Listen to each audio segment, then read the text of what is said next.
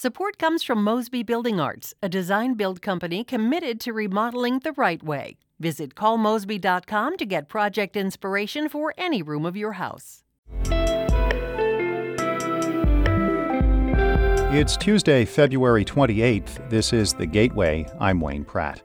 St. Louis Circuit Attorney Kim Gardner is facing a collapse of political support, and Missouri Attorney General Andrew Bailey is trying to remove her from office. This has reached a critical point where the rule of law is being undermined and the criminal justice system is being undermined, and it's time to hold her accountable for her failure to do her job. In just a few minutes, St. Louis Public Radio's Jason Rosenbaum reports on the high stakes over Gardner's future. And there are some key developments in the controversy surrounding St. Louis's top prosecutor. In Jefferson City, a Senate committee is considering a bill widely regarded to be targeting Kim Gardner. It would give Governor Mike Parson authority to appoint a special prosecutor to address violent crime in cities like St. Louis. St. Louis Public Radio's Sarah Kellogg reports. Under the legislation, jurisdictions that exceed a rate of 35 homicide cases per 100,000 people could see the appointment of a special prosecutor for a period of up to 5 years. Currently, only St. Louis meets that threshold. Senator Carla May asked why the legislature wanted to overrule the voice of the people who voted Gardner in. Why are we saying that crime is the responsibility of the prosecutor wholly and not the police department, not the state legislature, not all of us holistically? The hearing occurred as Gardner faces efforts from Attorney General Andrew Bailey to remove her from office. In Jefferson City, I'm Sarah Kellogg, St. Louis Public Radio. And further to Sarah's report, Gardner is being given 14 days to respond to the Missouri Attorney General's legal filing. A judge made that decision yesterday. The legal action by Andrew Bailey accuses Gardner of failing to prosecute pending cases, failing to properly inform victims of key steps in criminal cases, and failing to charge new cases referred to the office by the St. Louis Metropolitan Police Department. Gardner has told reporters her office does not control every part of the justice system and is rejecting calls to step down. In other news, many state employees in Missouri will soon see larger paychecks. Governor Mike Parson has signed a bill giving the workers a nearly 9% raise.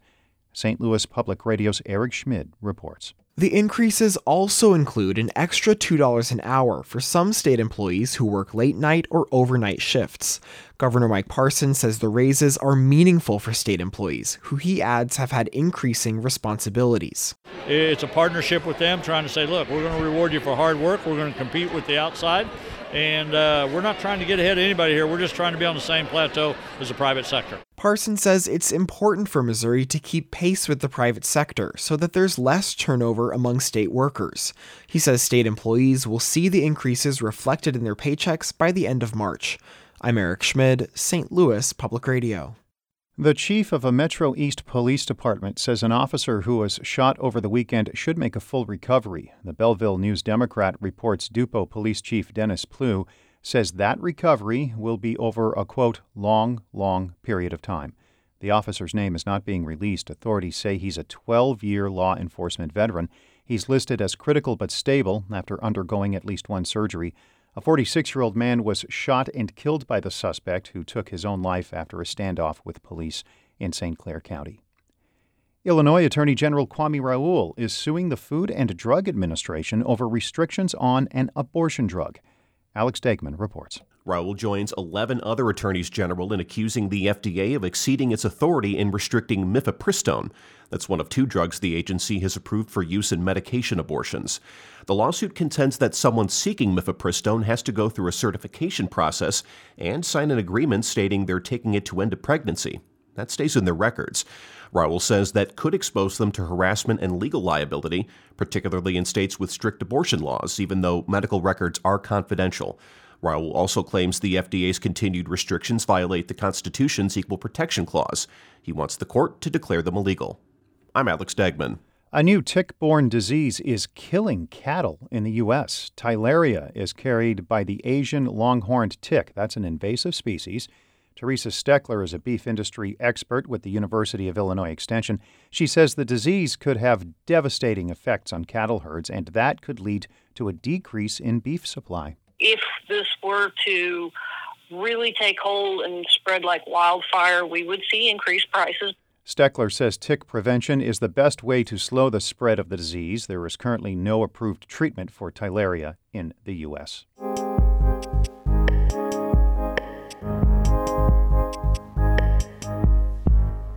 Some political support for St. Louis Circuit Attorney Kim Gardner has collapsed. That's after a man who repeatedly violated house arrest seriously injured a teen athlete.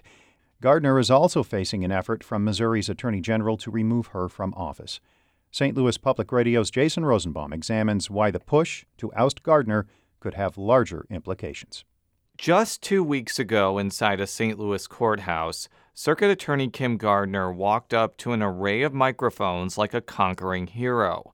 A judge just decided that Lamar Johnson did not commit murder in 1994, providing vindication and nationwide attention for Gardner's push to overturn his conviction. And I would love for Mr. Lamar Johnson to spend time with his family and to live life.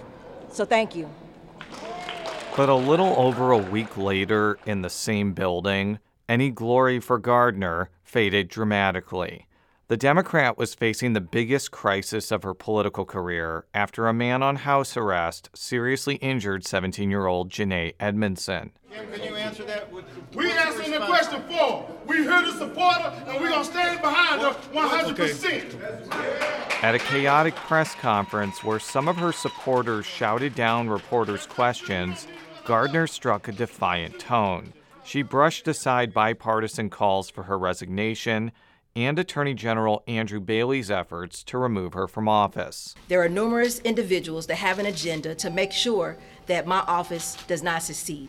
That is not an excuse, but at the same time, we know we do not control every part of the system. But what we can control is we're going to fight very hard for justice in spite of the vitriol, the hate, the racist attacks. For years, Republicans and Democrats sharply criticized Gardner's management of the Circuit Attorney's Office, pointing to a backlog of cases, inability to follow the Sunshine Law, and chronic understaffing.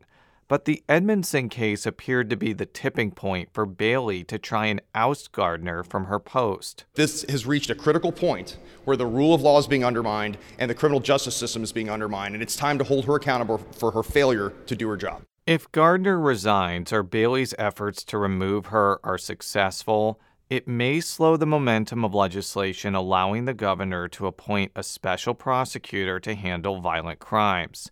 That's a bill specifically targeting Gardner that key Republicans like House Speaker Dean Plocher strongly support. The buck has to stop somewhere, and the prosecutions have to occur in St. Louis. People have to know that crimes are going to be prosecuted and people are going to be held accountable for their actions. Gardner's fate is also shaking up St. Louis politics. Candidates for the spring Board of Aldermen elections are split on whether Gardner should stay or go.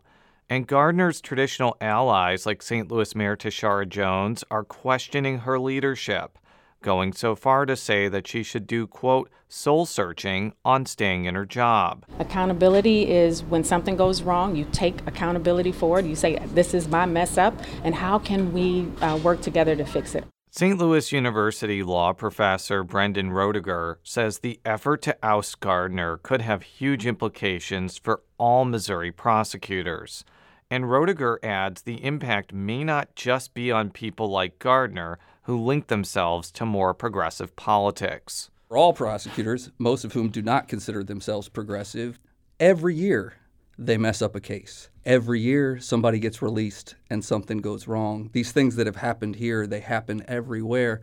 And I would be very surprised if the prosecuting attorneys generally want courts to be in the business of second-guessing their exercise of discretion. Given that Bailey's office will have to prove Gardner willfully neglected her duties, Washington University law professor Peter Joy says ousting Gardner could set a worrisome precedent for elected officials.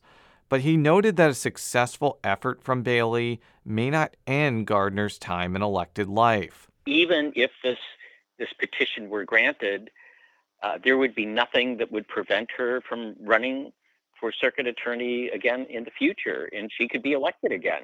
Before Gardner can see whether St. Louis residents still back her in 2024, she'll need to convince appeals court judge John Torbitsky and most likely the Missouri Supreme Court, that she should remain in her post for the next 22 months. The answer to that question could profoundly change city and state politics and set legal precedent for years to come. I'm Jason Rosenbaum, St. Louis Public Radio. Our Fred Ehrlich edited that report. The Gateway is a production of St. Louis Public Radio, a listener-supported service of the University of Missouri St. Louis. Music by Ryan McNeely of Adult Fur. I'm Wayne Pratt.